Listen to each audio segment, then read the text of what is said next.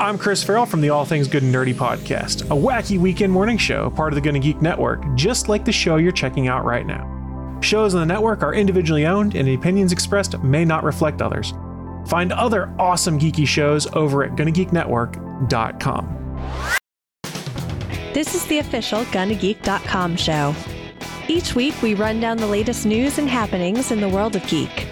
These are your hosts for the show, Steven, Chris, and SP. Welcome to an all-new episode of the official Gonna Geek show. I am Steven, and with me, of course, is Chris Farrell. What up? And also, we've got SP.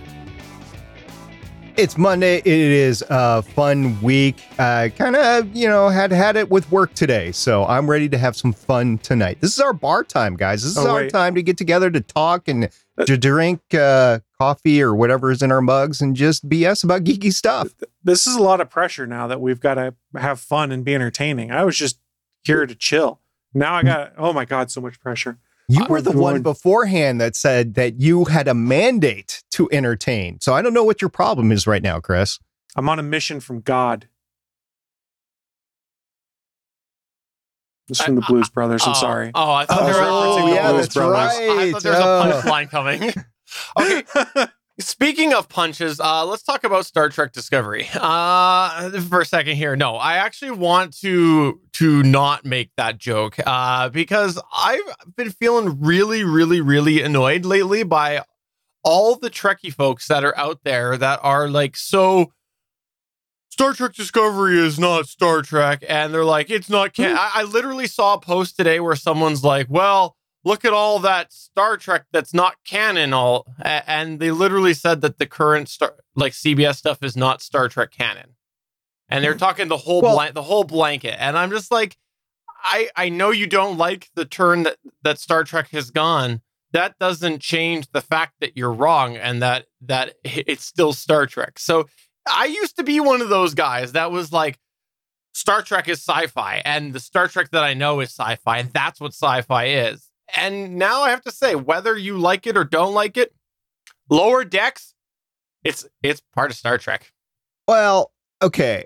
I don't know what the definition of canon of Star Trek is. Is canon on Star Trek just the stuff that airs on CBS? Not CBS All Access, but CBS. And if that's the case, then everything on CBS All Access, including Picard and Lower Decks, is not canon. No, it's canon. Canon's tricky, though, with Star Trek because they split everything off and then kind of brought it all back together because everything is canon that we saw on TV until they did the movies that split off.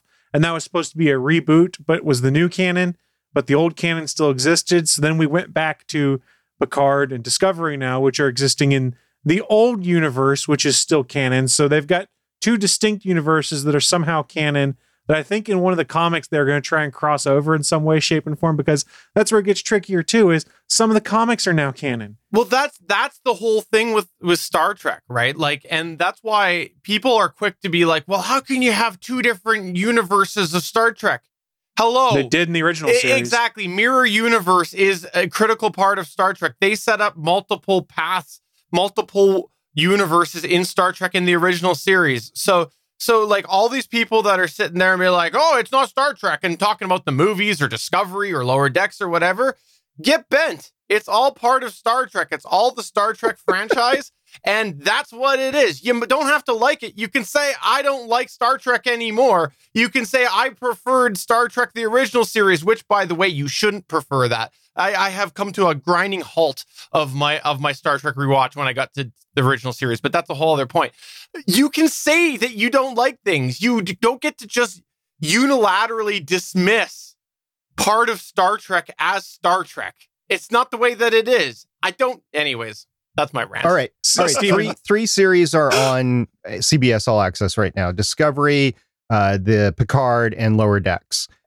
Let's go one by one. Do you like Picard? Yes. Steven? Yes. Chris? Yeah, it's fine. I like Picard too. Okay, let's go Lower Decks. Steven? Love it. Chris? I haven't watched it, so I have no judgment. Okay, I like it. And now Discovery. Steven? Yes, I enjoy it. all 3 seasons. Okay, Chris, you have not watched season. I know what happens in it. Season 3 sounds intriguing. The first 2 seasons, that would be problematic for me. I was liking a lot of Discovery. I have issues with the season finale for season 3, but I've enjoyed. They've been entertaining. I've enjoyed watching them, but yeah, with the season finale, they've got a lot to redeem in season 4, in my opinion. And yes, they do have a season 4. And I agree. We talked about it a little post show. If you've ever come to our live recordings on Mondays at 8:45 p.m. Eastern, I've talked a little bit about. I still have a little disconnect with season 3 of Discovery. I think they made a lot of wins there. There are some issues I've got as well. So overall, though, I enjoyed it. But, I kind of set the bar pretty low going into Discovery from the beginning and just decided to go for the ride. And so far, I've enjoyed it. Has it stumbled a little bit? Yeah, it stumbled a bit. Are there things I do different? Yeah. But overall, I've enjoyed it. So I'm not a hater of it. Welcome to the internet, though, Stephen, where people get on and debate what is still canon and what isn't canon. I mean, let me take you back in time to 2002 when Chris was a wee lad of 16 on the Force.net message boards debating with people what books were actually canon in the Star Wars expanded universe because they sort of reshaped what was and wasn't. And was Alan Dean Foster's Splinter of the Mind's Eye canon? No, it wasn't canon, but some people insisted that it was. But there's been conversations like this since the dawn of the internet. But I will give them credit on the Paramount/CBS Access or CBS side of the house. They've been pretty definitive in saying, yeah, these are all canon. I mean, they didn't get rid of an entire expanded universe like Disney did when they bought Star Wars. Now, years later, with reflection, I can sort of understand why they did it. It makes sense. But at the time, pretty pissed off dude right here because I'd invested years of my life into reading and buying those books. And now they were not accurate. So it felt like a waste because, I've invested in this and you just tossed it all out. So I get where some of that kind of stuff comes from. I don't get the argument of, I don't like this, so that means it's not canon. Because if that was the case, then the sequel trilogy in Star Wars isn't canon. Well, that takes me perfectly to my point that the most recent trilogy in Star Wars is not canon. No, I'm just kidding. You see, here's the thing. There's so many people that try and push that line. You see it especially in some of the trash sites out there, like We Got This Covered, that all have their conspiracy theories about I missed that. Let's just double tap that. Which site was trash? WeGotThisCovered.com, one of the worst websites out there. Don't ever report news from them. You should probably repeat that a third time. WeGotThisCovered.com. Yes. They always claim they have a source, that this source gave them something before that was right, when in reality, they just say stuff and see what sticks against the wall. But them and a bunch of other sites out there like to keep reporting on how The Mandalorian and the Disney Plus series are going to retcon and remove the sequel trilogy from Star Wars canon. And I'm like, no, it's not. They're just going to ignore it. There's a difference. So when you said latest trilogy, my mind went to Clone Wars, Rebels, Mandalorian. See, that's awesome. Great. That's good. And those are all canon because everything in Disney's book is canon for Star Wars. So that means all of the comics they've published since they acquired Star Wars, those are canon. All of the cartoon series, those are canon. Anything that you can watch on Disney Plus that's Star Wars, that's canon. Anything you can read from Disney that's Star Wars that has a Disney logo on the book that doesn't say Legends of the Force or whatever it is, which is their old line of stuff, that's all canon. So at least they've made it easy to tell what's canon. But at the same time, I don't think you need to mark everything in Star Trek that is, because everything except like some of the old comic books is canon in Star Trek. Yeah, and I just, like, I don't know, people who are like, well, it's not Star Trek. Things evolve, get over yourself, things change. And if you don't believe that, really go compare what are two iconic, undisputable properties, which is Star Trek TNG later half. Let's go season 3 onward. And then go and compare it to the original series.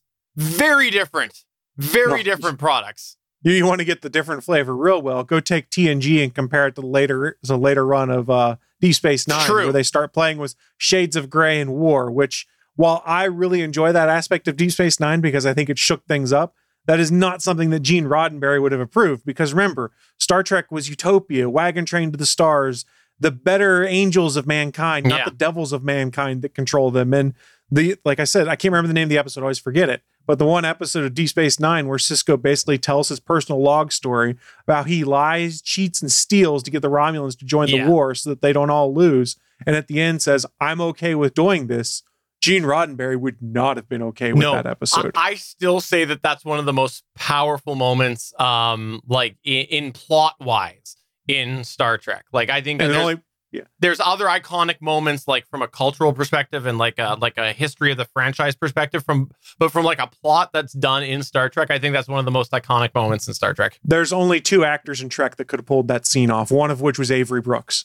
The other is Patrick Stewart. I don't think anyone else that's been on Star Trek could have pulled off that scene near as well. I agree. So what was the bigger moment in geekdom? The Luke, I am your father moment, or the I am Locutus, a Borg moment? Oh, well, it's gotta, well, again, this is also going to be biased by people's personal preference, but if I had to guess and try and take my preference out of it, it's the I am your father, because it's out of nowhere. You have no idea it's coming. Best of Both Worlds builds up to, oh my God, what's happening to Picard? Something bad's about to happen. I agree. And also, I'm a Star Trek guy, like over Star Wars. If I was to like say you got to pick one, I'm a Star Trek guy. But the thing is, which by the way, I enjoy Star Wars too. Let's not get that dispute going.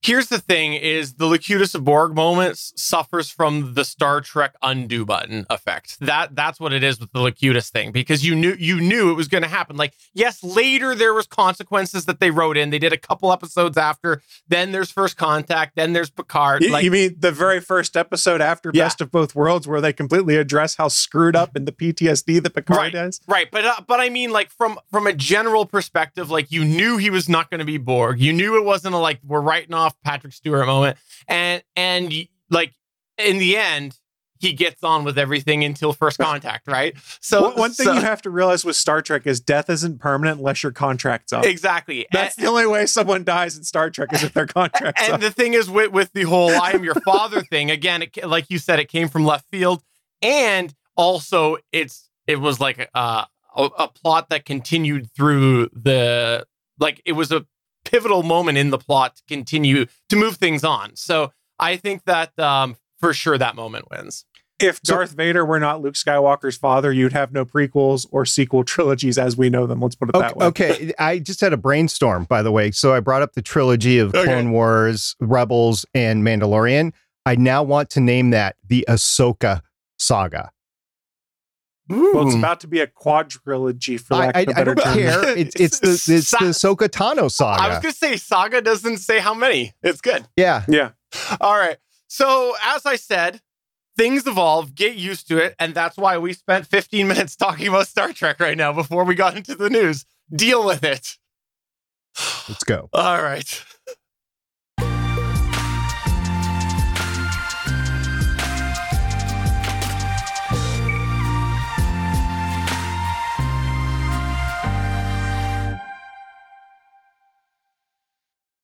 Let's kick it all off with one of Chris's favorite things to talk about, wrestling.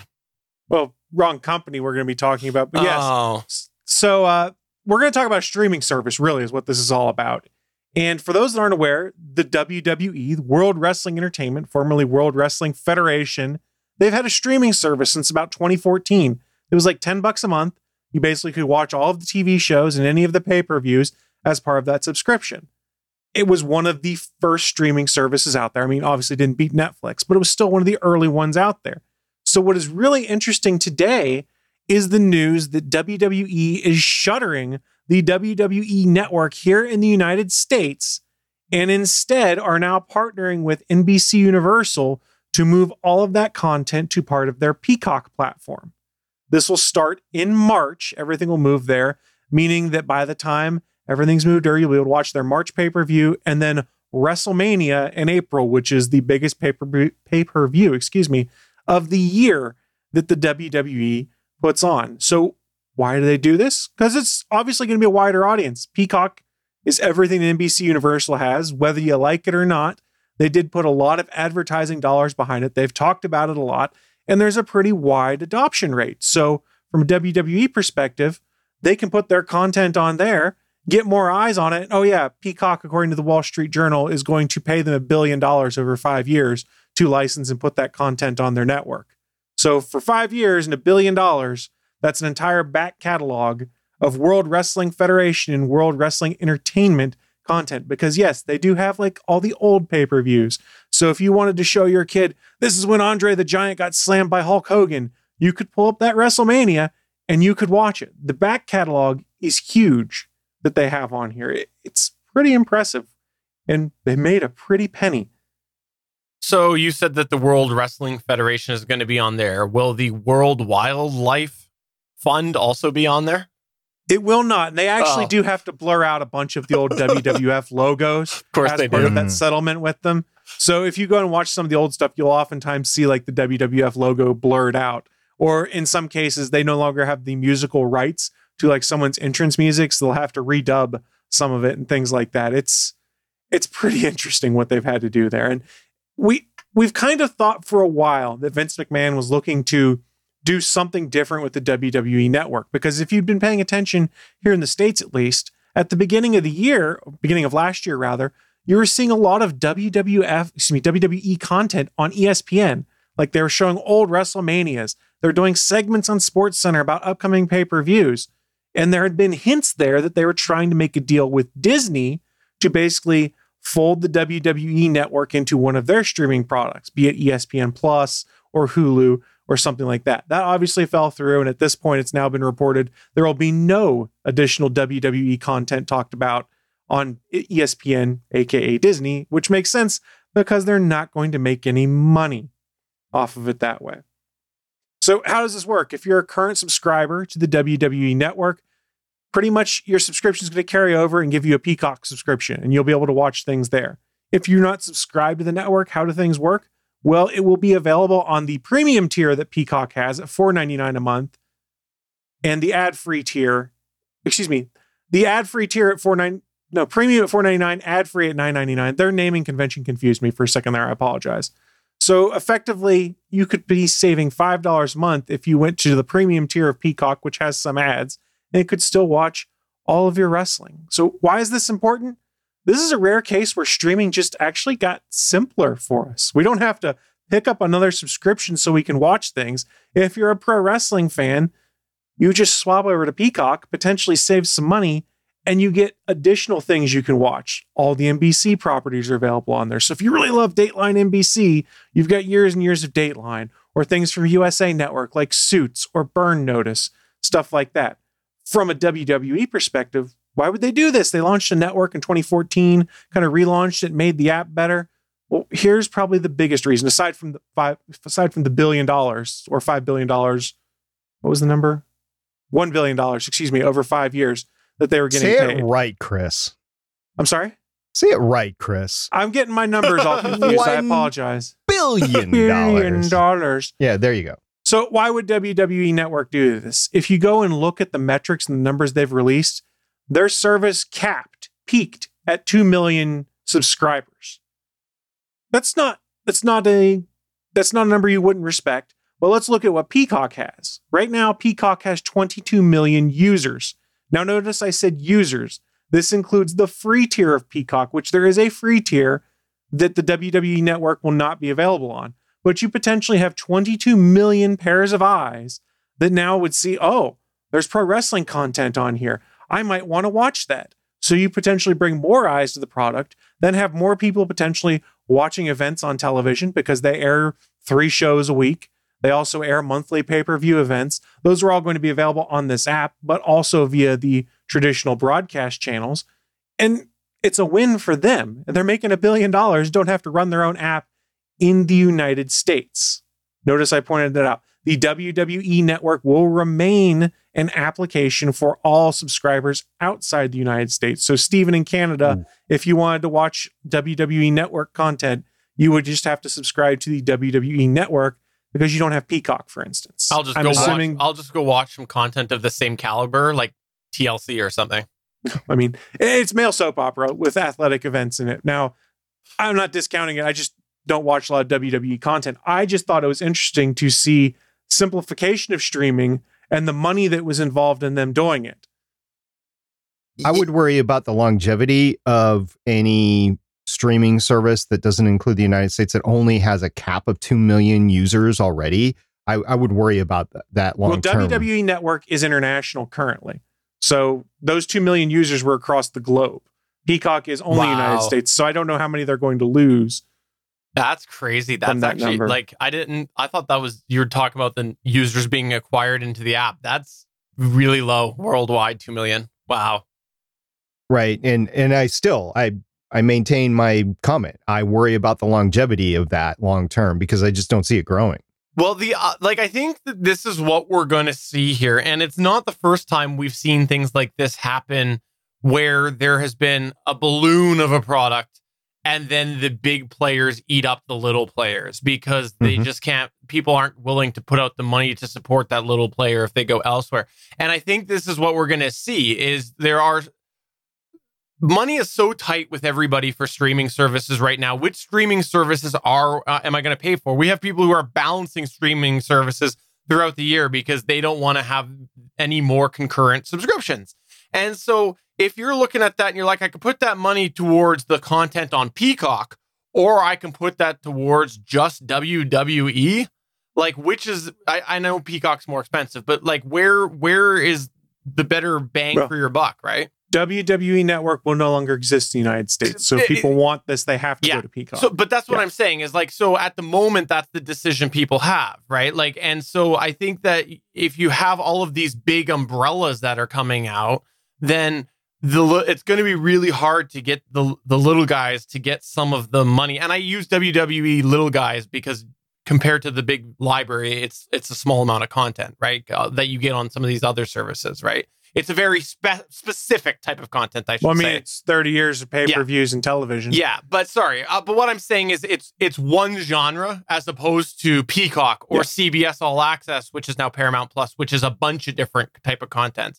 And I think that's what we're seeing with the CBS All Access thing. While we were doing our Star Trek talk in our chat that we have, Albert had said that the CBS All Access Twitter has now been renamed to Paramount Plus, which is something else we talked about is their whole evolution. And that's also to get more content under one umbrella. So I think that this makes sense that you're going to see like more unique, and maybe little was probably the wrong term, but I mean more focused content get gobbled up or licensed into some of these bigger umbrellas.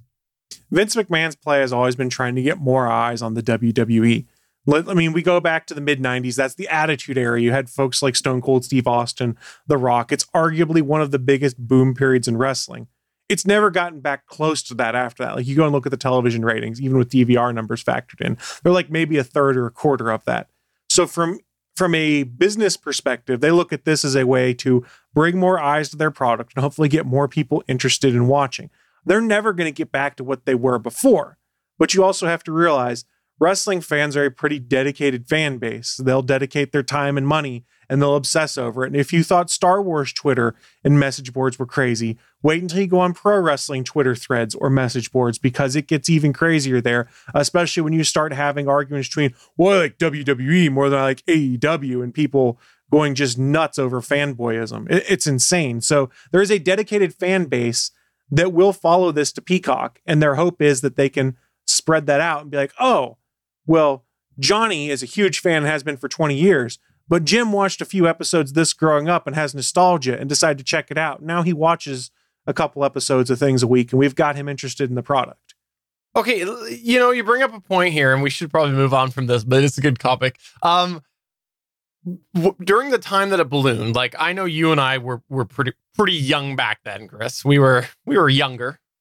Right? Like, but we were the right age group for what WWF was at that point in time. We were the target demo. I remember as a young Steven, I was never into it, but I remember I had classmates that were, and people were like really thinking it was like a really authentic product. Is that why the ratings haven't? Because like there was that sort of generation there that was focused, that was like, this is real. This is like that sort of thing, right? So that's just a change in how people understand things. Like, professional wrestling has always been scripted. I'm not going to say it's fake because there's real athletic things going on, but the outcomes are all scripted. They know that going into this match, Stone Cold Steve Austin's going to win, but it's up to Stone Cold and his opponent to figure out how that match is going to work, any promos going into it, stuff like that. And they do crazy things out there. And there's a thing called kayfabe in professional wrestling. And in the olden days, kayfabe was a big thing, which is these guys lived their gimmick in and out of the ring. You don't really have that nowadays. Everyone has the wink and a nod to be like, yeah, this is what it's like on TV. But then you go and watch the same people on their Twitch channel where they're completely different than the character they portray on TV because their Twitch channel is just them hanging out with people playing video games. So kayfabe is kind of dead nowadays. And it was blurred a lot when we got into the mid 90s, and then they just kind of gave up on it because with the advent of like social media and things like that, it's pretty obvious when you see the Undertaker in line at Wendy's to buy food that he's not really there as the Undertaker. He's there as Mark Calloway. So you've got to have the understanding that kayfabe is dead. And some people still don't get that, especially some of the older professional wrestlers who still live their gimmick. Ric Flair. Excuse me. All right. So bottom line, I hear that you're going to be starting a Peacock podcast with Cody Goff that is entirely about WWE. That's what I thought you were going to do. I think he watches the product still. I don't actually watch WWE anymore, but I'll be honest, if it's available on Peacock, which I have through my cable company, I don't pay extra for it. It makes it more convenient for that one time a year when I go, hey, it's WrestleMania. I should sign up for a month to watch WrestleMania. I don't have to sign up now. So they'll get extra eyes like they're used to for WrestleMania weekend through the Peacock app then. I was never a wrestling fan, but I do recognize the fact that WWE ECW used to be on the Sci-Fi Network, which was NBC Universal. So there is a pre-existing business relationship with WWE and NBC Universal. So for what it's worth, it's not surprising to me that this move was made. Oh, and they've done events on like NBC before, like Saturday Night Wrestling events and stuff like that, especially back in like the 80s and early 90s. So they've had a relationship with NBC, and Vince McMahon partnered with NBC to do the XFL originally in the version 1 iteration of it. So there is a relationship there. It'll be all right for everyone in general. This is one of those moves you look at as a consumer and go, hey, as a consumer, I can at least get behind this because I'm not getting screwed by it. Exactly. It's more content in the library until Peacock has to up their price. Well, wait 5 years from now when the deal's up and we'll see what happens. Yeah, fair enough. Well, thanks for updating us on that, and we look forward to your wrestling talk. Let's go on to the next news point here, which I've billed on the sidebar for the video viewers as an SLS update, but I know you got 2 updates, so go ahead, SP. Yeah, actually, I have 3 quick hits to talk about. First of all, as I talked about last week, the SLS test shutdown was early due to at that time, we thought it was a major component failure. That wasn't the case of the shutdown at all. The 4-engine core of the SLS was shut down early due to a conservative test parameter on the engine hydraulics themselves, so the things that gimbal the engines back and forth. NASA wrote in its blog that it was keeping on these green tests that, quote, if this scenario occurred during a flight, the rocket would have continued to fly using the remaining CAPUs to power the thrust vector control systems for the engines, unquote. Now, I know that's a lot of tech speak. So basically, the core stage auxiliary power units, or the CAPUs, actually power the TCVs, which is the thrust vector control, which is the gimbaling for the engines. And it had some sort of a parameter that was outside that the test parameters were. And the NASA engineers and the Boeing engineers got together and they decided that the rocket could have continued its flight with those scenarios out, or there was parameters out of the scenario. So this was not a devastating thing so far for the SLS engines. However, there was an additional major component failure reading that occurred 1.5 seconds into the engine test. The test obviously ran longer than that. It ran for about 4 minutes. It did not contribute to the shutdown, this MCF. The reading, it was an instrumentation, or might have been an instrumentation issue for engine number 4. The MCF remains under investigation, the last I saw. Now, the 4-engine core remains in good shape, and at this time, it remains unclear if the core will perform another hot fire test in the coming weeks, or if they will continue on with the stacking of the core onto the rocket body in another location. So we'll see about that. But it sounds like this is not going to be a devastating thing for the SLS. I heard a lot of tech speak in there that went over my head. I'll confess it right now. Basically, there was two things that went wrong with the test. There was an early indication that there was a sensor that went bad in 1.5 seconds in for engine number 4. Engine number 4 is fine, but they are still investigating it to be sure. And then what shut down the test was just a parameter that was outside of the test parameters. So they just shut it down. But NASA says it would have been good for a flight. So just like the movie Apollo 13, one of the engines was shut down early and they remained with the other 4. This would have been a similar situation. The 4 engines would have been fine. They would have continued on with the flight. TLDR, we good. we good. So the SLS, the Artemis system is, I won't say on track, but it will continue development. Now, the other thing that I've been tracking the last couple of weeks was the SpaceX SN9 launch. By the time you might listen to this later with the finished product of the podcast, this might have already happened. I know I've said that for the last 2 weeks, but there has been some test fires of the replaced engines. There's been a total of 4 test fires on SN9, 2 before the engine swap, 2 after. They're good to go. They had Monday, January 25th, which is today, and the next 2 days have NOTAMs, notice to airmen, which would close off the airspace around Boca Chica. Yes, there's your drinking game. I just said Boca Chica. All right, let me get my drink. Yeah, there you go. And unfortunately, they didn't launch today on Monday, the 25th of January because of high winds, but there is opportunities in the next 2 days for it to launch. So look for some test flight video of SN9. I have no idea what time the actual NOTAMs run for pretty much all day during the light down in Boca Chica. So we'll see, but it is ready to go. And apparently the swap of the 2 Raptor engines went well, and hopefully they will not have a RUD event. Boca Chica. I just had to say it myself. Yeah, Boca Chica, Boca Chica, Boca Chica, Boca Chica. That's 4, Yeah. 5, 6. I've never been to Boca Chica, and I want to go to Boca Chica. I've been down in the Brownsville area, but I've never been to Boca Chica, so I do want to go there. Hey, you know what? Tell you what. If you go to Boca Chica, I'm just gonna keep saying it now. Yeah, right. It's fun to say, isn't it? What we'll do is, while you're there, we'll do an episode of this, and we'll make sure that there's a special intro where we'll be like, live from Boca Chica, it's SP. That'd be cool. I'm glad it's only water in this cup tonight. And then the last thing that I want to say is, don't forget that NASA's Perseverance rover is scheduled to land on Mars on February 18th, 2021. That's coming up in just a couple of weeks. I might, depending on what time of day it's scheduled, I might actually take off work to be at home to watch it. This has the drone that I'm going to fly too, right? Yeah, it has Ingenuity on board that drone that you're not going to fly. That I'm going to fly, right? Perfect. So I want to make sure you're not going to fly. Oh, okay. I want to make sure though to pay attention to this. All right. Well, let's move on from me flying this over to Xbox Gold, because that's where all the skills that I've learned on how to fly this remotely has been through Xbox. That's what it's been. That's where I learned all about how to fly this drone that I'm going to fly.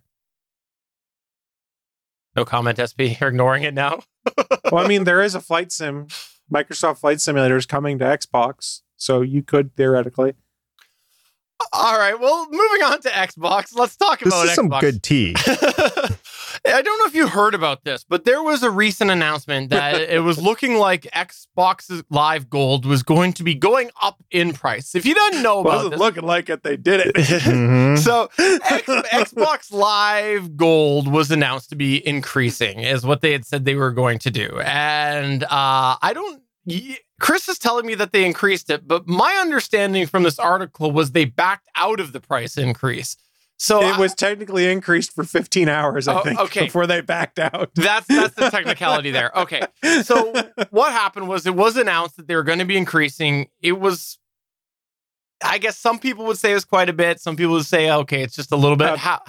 Stephen, it effectively doubled the yearly price of Xbox Live with no tangible benefit. The month-to-month, however, in Canada was not going to be going up. And this is where I'm going with the split opinion, because there are people that pay month to month. And like in Canada, the 1 month gold subscription was set to be going up to $12.99 from $11.99. So not a huge difference, but I know that there was the big deals on the annual that were supposed to be going up. So it kind of depended on how you were paying. However, nonetheless, it was an increase that a lot of people got upset with.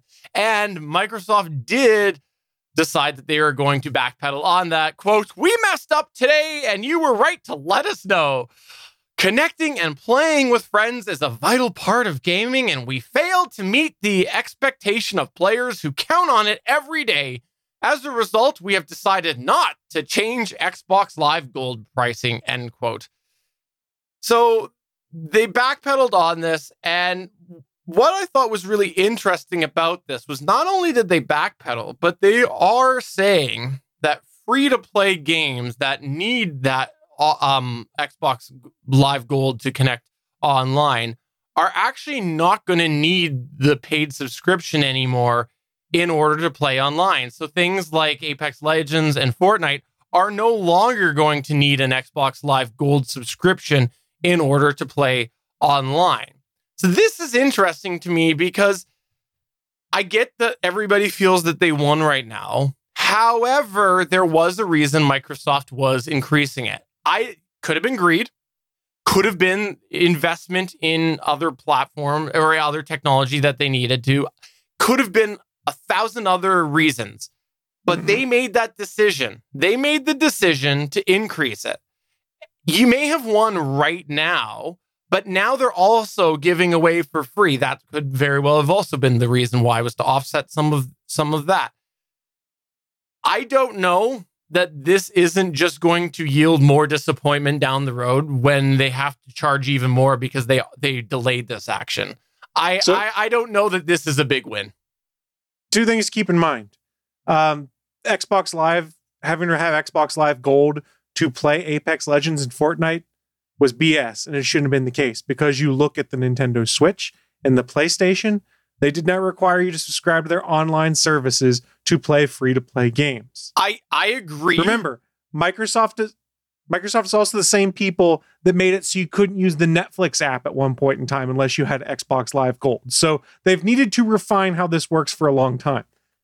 I agree, but I've also agreed with that point for years now. I've thought that the entire subscription model of Xbox gaming, and I don't know a lot about PlayStation and current generation, but back when I first was like looking at it in like PlayStation 3 era, I think it was, PlayStation 3 had all this online playability that you didn't need a subscription, and Xbox was.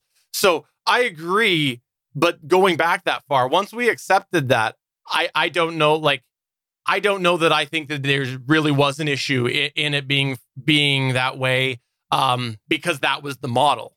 I take issues with the model. But so there was a difference, though. Back then, you were talking about like ad hoc servers that stood up to play things versus now with like PlayStation Now and Xbox Live. There's dedicated servers that are stood up by both game makers and Sony and Microsoft to play these games. So your subscription goes to having access to those kind of things, which I'm kind of okay with.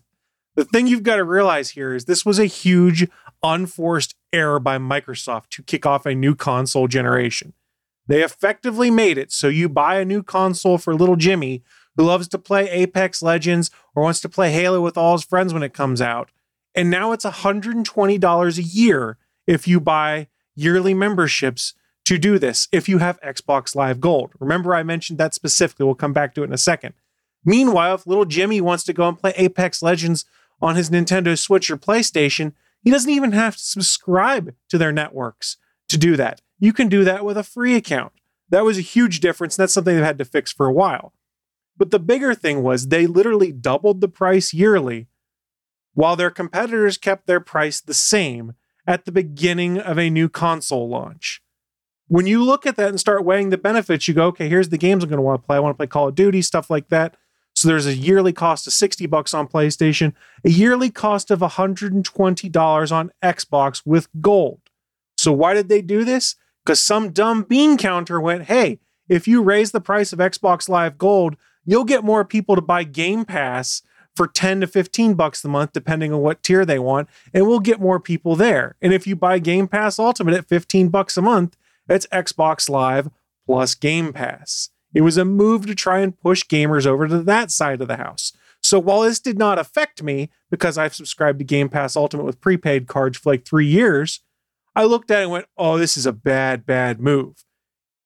And they deservedly ate a crap sandwich for 15 hours and are still eating one to an extent. You have to give them a little credit, though, that instead of doubling down and being like, oh, we're going to stick to our guns. They realized, no, this outcry from the fan base here, this isn't just we're cranky and don't like it. This is, no, there's a lot of people that are on the fence that have now said, nope, Xbox is off the table for me because that additional $60 a year for online connectivity doesn't do much for me. They had to backtrack, and they did. Now, is the price going to increase? I'm sure it'll increase at some point in time, and I'm sure it'll be about the same time that PlayStation increases their price, but it's surely not going to double this next time around. I don't know that I see it the same way as you. I truly think that they're going to do this, get this another way. And I think that we've taught, like... What's the other way? When we've talked about how Game Pass has been such, especially Game Pass Ultimate, has been such a good deal, it's kind of like, what, like, there has been such a good deal there that you've almost been assuming that they had to make that up somehow. And I think that's what they were doing here, is they were trying to balance it out so they can keep the Game Pass price down.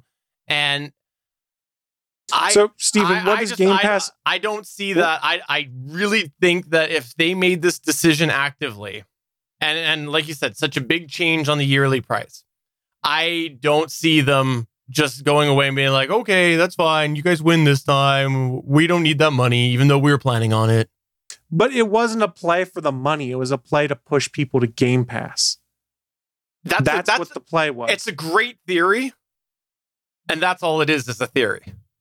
So is your theory that they're doing it just to make extra bank. We're both throwing out theories here. Let's keep that in mind. Absolutely. Which is neither one of us is insiders. No, and that's what my point is, right? Like, because the fact that they're theories, we don't know for sure, which is why you can't bank on either of the points. But what you can do is know that they were planning on having that money. And they were that is hold on. Irrefutable. This is Microsoft. Hold on. This is Microsoft that makes how many $1 billion a year that the Xbox Live Gold is so fundamental, a core profit thing for them that they had to double. Come on. No, it doesn't matter. Like, you brought in the bean counters. One of the bean counters said, "This is the money that we're gonna do. This means that we're going to have this in our budget going forward."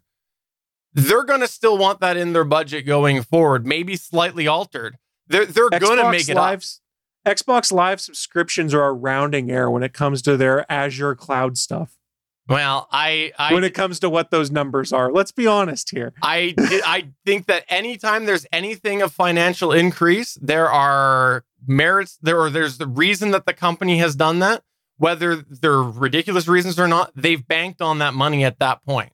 That's what it is. But here's the problem. They're going to have the same problem, which is it's a PR black eye, and people won't buy their new console that they just launched. I know a couple of people a couple of people who said that they'd never watched CBS All Access because of the black eye that it had, and those people have watched CBS All Access, right? Like, it's I turned it on for 2 months, and I haven't turned it on again. There's a difference here between investing $600 in hardware and then having a recurring subscription fee on top of that. I'm just saying, you can't get away from sometimes it. People get over that black eye. They accept it and they move on. And if they have... You need to go on gaming subreddits. They don't get over those black eyes there. People love Xbox. People love Xbox and people love PlayStation. They're not going to switch an entire console system to something that they don't like because of $60 a year. It's not going to happen. It's not. You're talking about you're already seeing it. You're talking about like a $500 to $600 console switch over $60 a year, and there are people who prefer one method over the other for other reasons.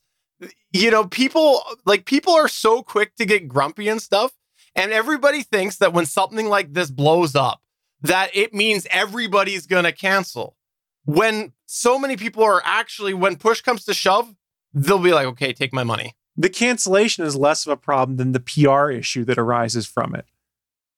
Well, we'll have to disagree on this, but I think that this is another example of gamers being loud, winning, but it also not going to have been a big problem if they had stuck their ground, and that gamers just like to whine and complain. Yeah, they'd have all pivoted to Game Pass and they'd have gotten what they wanted. Yeah. So that's why I think in the end, like, they didn't need to cave. That's my thoughts on it. I'll completely disagree, especially at the beginning of a console launch. SP, you've been quiet. Go ahead.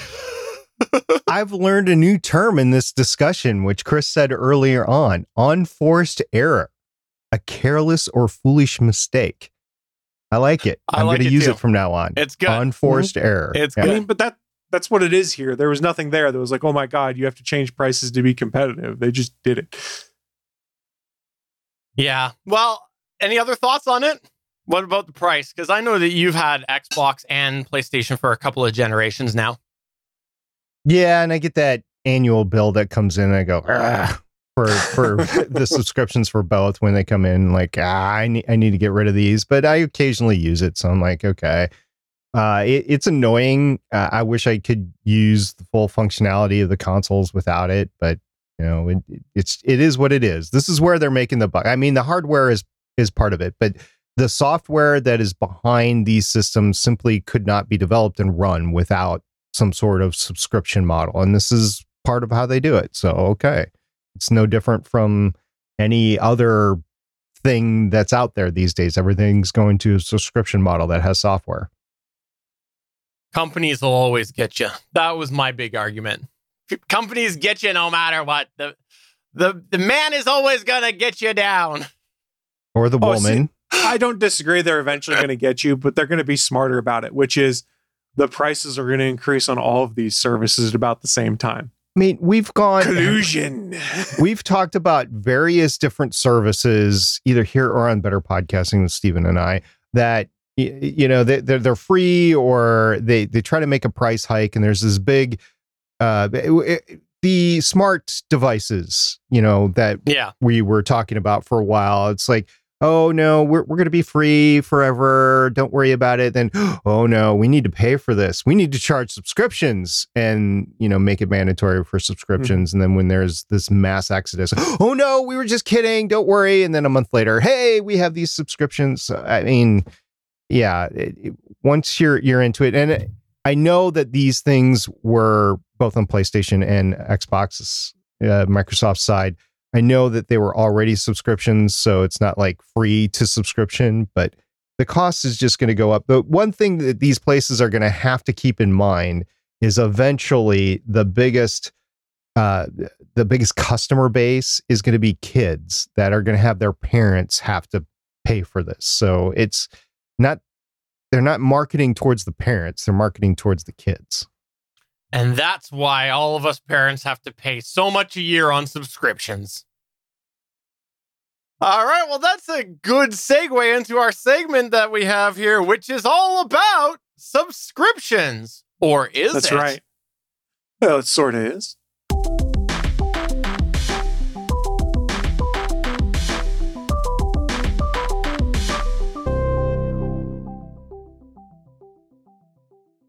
Real.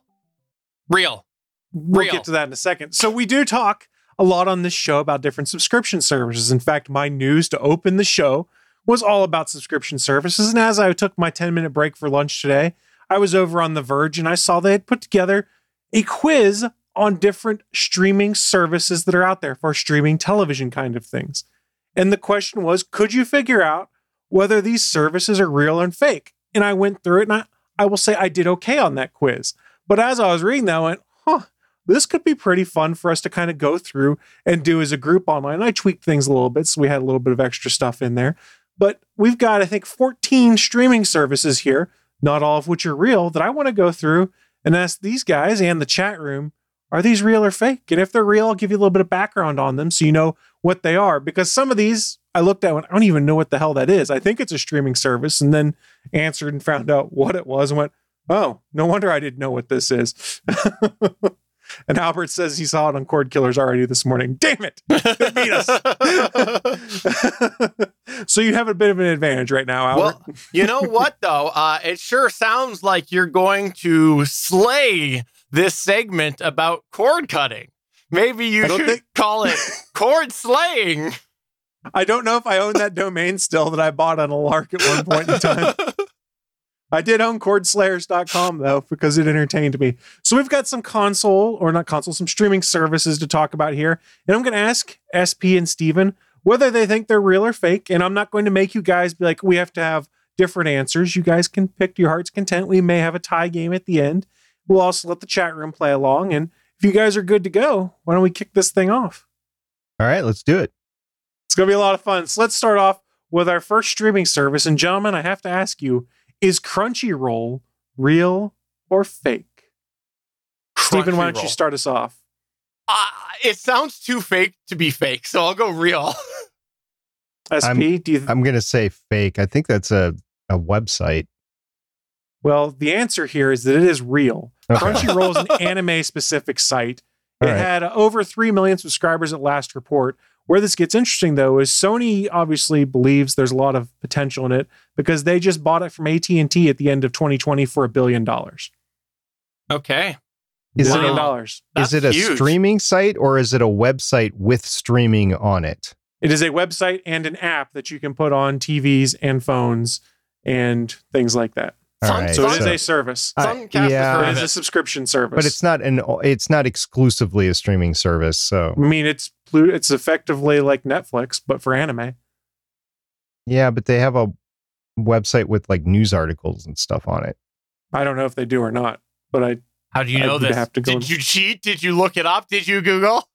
No, I just remember it because it was a search I was doing before or something like that. All right. So bottom line is I got it right. Is that what I heard? Search now? Yeah. And fine. there's my 1 point Next for the up. game.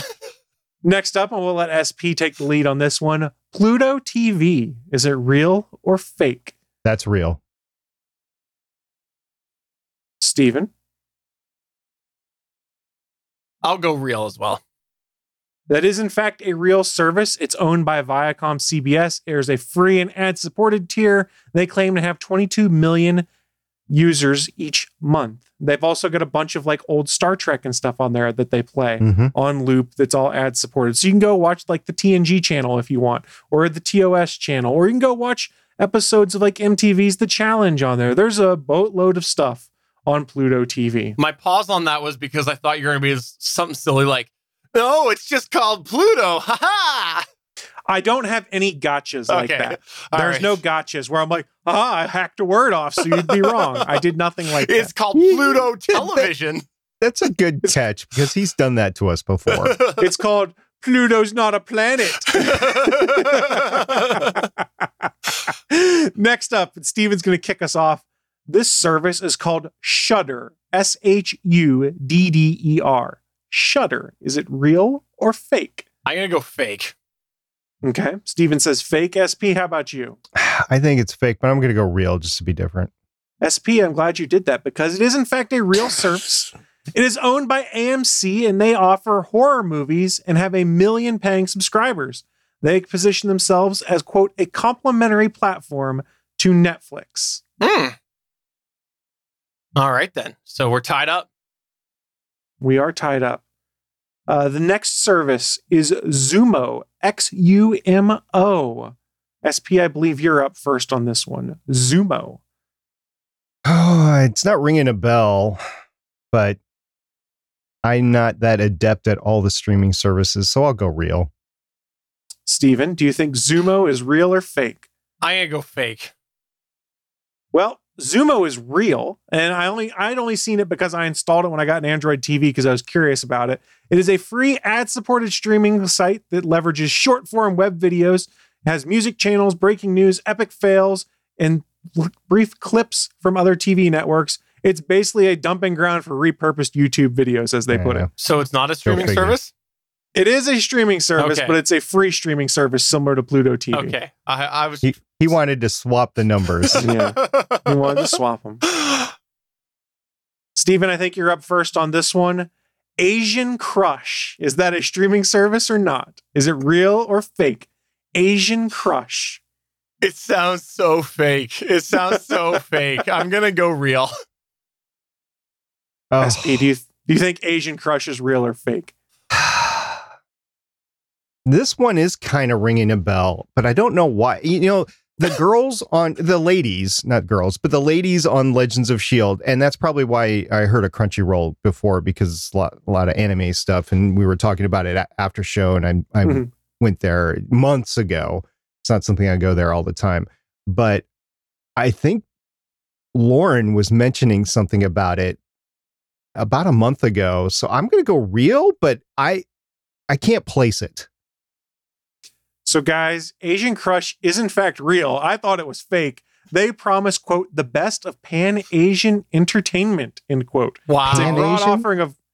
It's a broad offering of movies and shows from East and Southeast Asia under a name that sounds like a porn site. I thought it was all about those of us that really like Asian cuisine. That could be. It could be. Asian Crush? Like Asian Orange Crush? Like Orange Crush. No, like I like Asian cuisine so much that is going to be my true love of my life is Asian cuisine. That's the crush. Well, you do live on the West Coast, so you're closer to the Asian peninsula than we are. Actually, you know what Asian Crush sounds like? Asian Crush sounds like a really modern era WWE character. That's what it sounds like. It sure does. The next service we have, and I think it's SP's up next. Okay. It's Movie. MOOVI. Oh, Movie.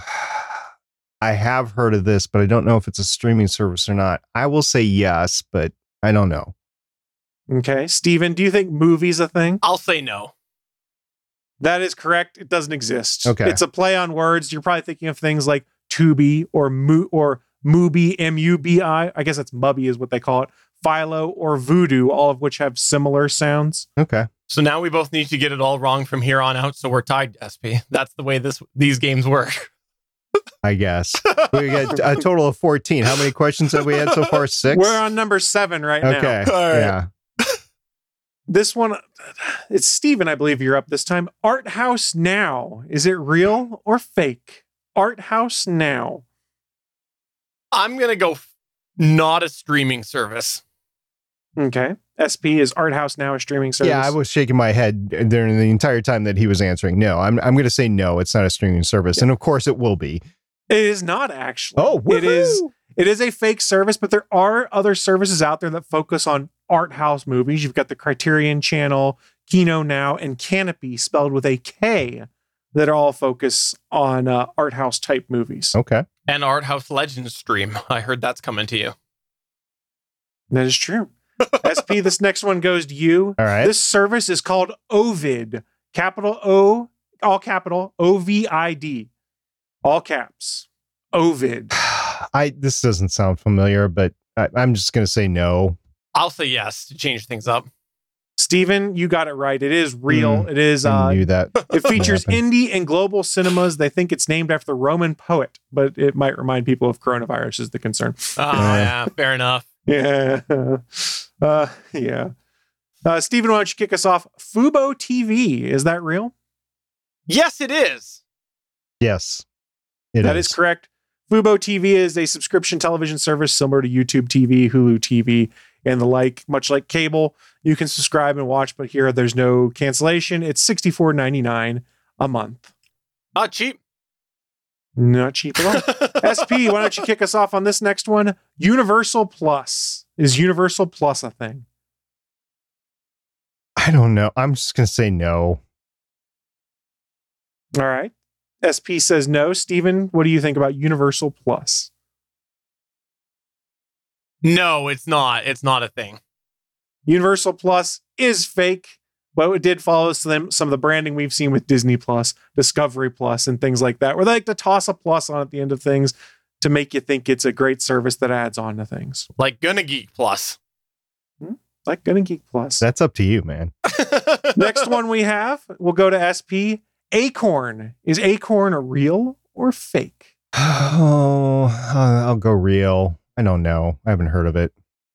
Not ringing a bell. SP says real. Steven, do you say real or fake? I'll say real as well. It is real. It's an American streamer for people who like to watch British television. It comes from the Acorn Media Group, which has distributed British shows in the U.S. since the 90s, although back then it was on VHS, according to The Verge. What is the BBC streaming service called? It's called something specifically. Either you two remember what it's called? Well, Steven, let me pivot to this and say, hey, BritBox, is that real or fake? Yeah, okay. It's real. It's definitely real. That's real. Yeah. Yeah, BritBox is real. It is the BBC and ITV venture that does British streaming service or streaming content here in the As soon United as States. I would have said yes as soon as you said it anyway. Yeah. We've heard Albert talk about it in the chat room Yeah. before. Well, I mean, the guys over at Gallifrey Public Radio say it all the time. So, yeah. That's true. 2 more left, and we'll go to SP for this one. All one word, popcorn flicks, but as FLIX. Yeah. Yes, it it is. It yes. is. It is, yes. That is correct. Popcorn flicks is real. And I didn't know this, but the folks that did Chicken Soup for the Soul were a media conglomerate. And in 2017, they bought Popcorn Flicks. So the Chicken Soup for the Soul folks own Popcorn Flicks. And isn't that the one where there's commercials in the middle of movies or something like that? Well, a lot of them are Probably. like that. Because it's ad supported. A lot of these that I'm saying yes to, I'm saying yes because I've seen them as apps that suddenly appear on my Roku device that I have no idea what the heck they're there for. That one there, that's exactly how I knew about that one. Yeah, exactly. One last one, and we're going to go to one Steven first. Gonna Geek Plus. I just said that a minute ago. Yeah, is it real or fake? Which way are you going to answer, SB? I'm gonna say it's real. Okay. I'm going to say it's fake. It's real. Go to gonnageekplus.com.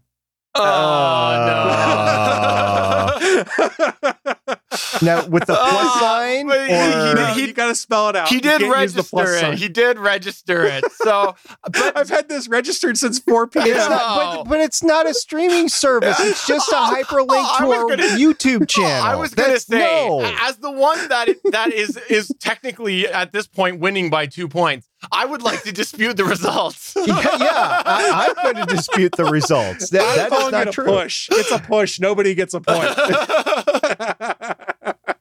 No, I disagree. A hyperlink to an existing YouTube channel does not count as a streaming service. I have control of the visual overlay. Good, thank you.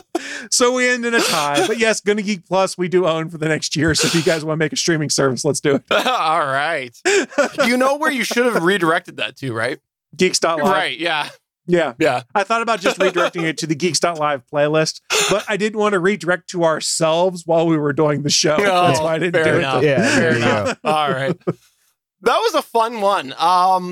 Credit to TheVerge.com. They made it. I did some tweaks and added some background. That's about all. It would be interesting at some point to somehow visit all of the streaming services of yesteryear. By that, I mean within the last couple of years. Like in Canada, there was one that I think it was the Shaw Corporation. It might have been a joint venture between two companies, but they did one called Show Me, which was like, I think it's SHOMI, and it's come and it's gone. But it would be interesting to think of all of these ones that have faded away over the last few years. PlayStation View. Yeah. Mm-hmm. Would you consider that a streaming service? I guess so. Yeah. They considered Fubo TV one, so I guess we could say that PlayStation View was. And there's other stuff that's died that I'm sure I'm not thinking of, but it would be really interesting to go back and try and get like a list of these from say 5 years ago and see how many of them are gone. And I'm sure it's captured out there somewhere. And I'm sure there's ones that I love that I'm not thinking of. Thank you. Between Rogers and Shaw, we have a Canadian in the chat right now who just popped into Geeks.live when I said that. It was between the Rogers Media Corporation and the Shaw Media. I don't know. Anyways, they have some big, long technical names, but they go by Shaw and Rogers in Canada. They were the ones that own Show Me. And hello to our I don't know how to say your last name. So hello to you in the chat, whoever just showed up. Thank you. Hello, Phoenix. That's as good as I'm going to get. All right. Well, there was a Z in there because that's sort of what I thought. But yeah. See, we're talking about streaming services. I need something that gives me access to the CBC legally so I can watch Kim's Convenience right now. You guys just started a new season. I can't get it here. It's very distressing. You own a thing to help you out with that, Chris? I already tested it and it would work, but that's technically probably a violation of their terms of service that I'm not noticing. You're being legal these days. I guess we'll have to maybe share remote access credentials or something. Remote desktop time. All right. Well, thanks everybody for joining us for our live streaming. Do greatly appreciate you who did come on by. And for those of you who are checking us out after, whether it's on YouTube or in our posted product, we always appreciate all of the listener interaction. And if you haven't had a chance to come to our Discord server, you should come to our Discord server. It's gonnageek.com/Discord. We would love to have you come over there and chat about all sorts of things like this and some of the other side paths that we took this episode that we do talk about in Discord. There's lots of great geeky content and conversation over that across all of the different channels on the Gonna Geek Discord. That's gonnageek.com/Discord. And I heard that Chris Farrell just professed his love for the J.J. Abrams Star Wars films. Nice callback right there that many people won't get. No, they're just going to think I don't know how to say it. In all seriousness, we've had some fun conversation regarding Star Wars and the machete order of the films and whether that is their ideal way to watch it or not. But go and check some of the stuff out. We've had some really fun conversations going back and forth. And I have to say, I'm proud of our little Discord because we've all been pretty respectful when it comes to going back and forth on different Star Wars and Star Trek theories. You see a lot of things devolve on Twitter and chat rooms and stuff like that. And here it's, I can see your opinion, but I don't really agree with it. And that's been the end of it on some of it. So kudos to everyone in our Discord for not being terrible people. I agree. I think I'm the worst. SP, what do you have that you would like to plug or promote? Well, in our Discord server over the next week, I'll be talking about the Ahsoka Tano saga of Star Wars. So we can talk about that.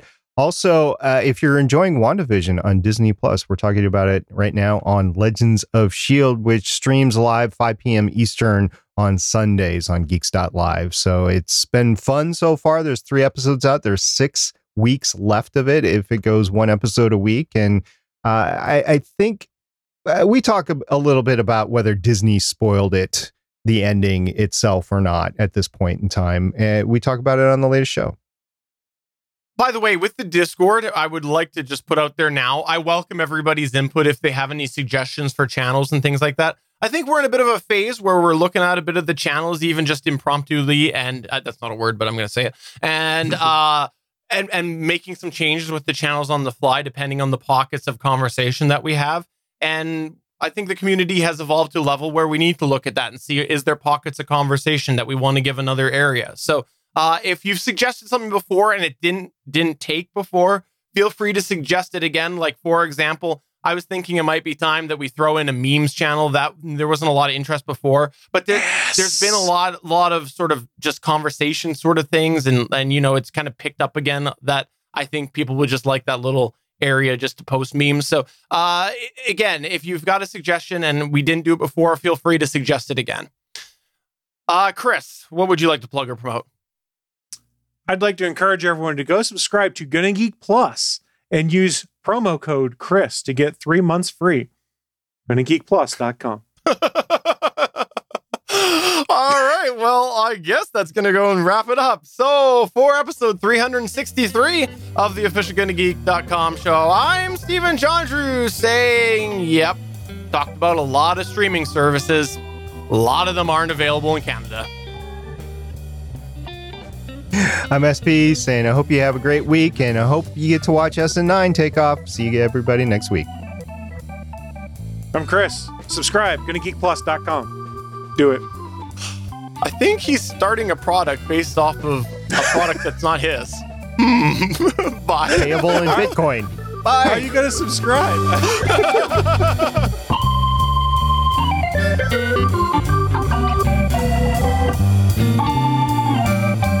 Thanks for checking out another episode of the official GonnaGeek.com show. If you like the show, please give us a 5-star review in Apple Podcasts or a thumbs up on YouTube. You can always join us for our live recording sessions, which stream Mondays at 8:45 p.m. Eastern at www.geeks.live. And remember, you can find our full back catalog at gonnageek.com/show. If you're itching for more geeky content, check out other shows on GonnaGeekNetwork.com. Voice work was by Emily Prokop of the Story Behind podcast. That's it for this episode.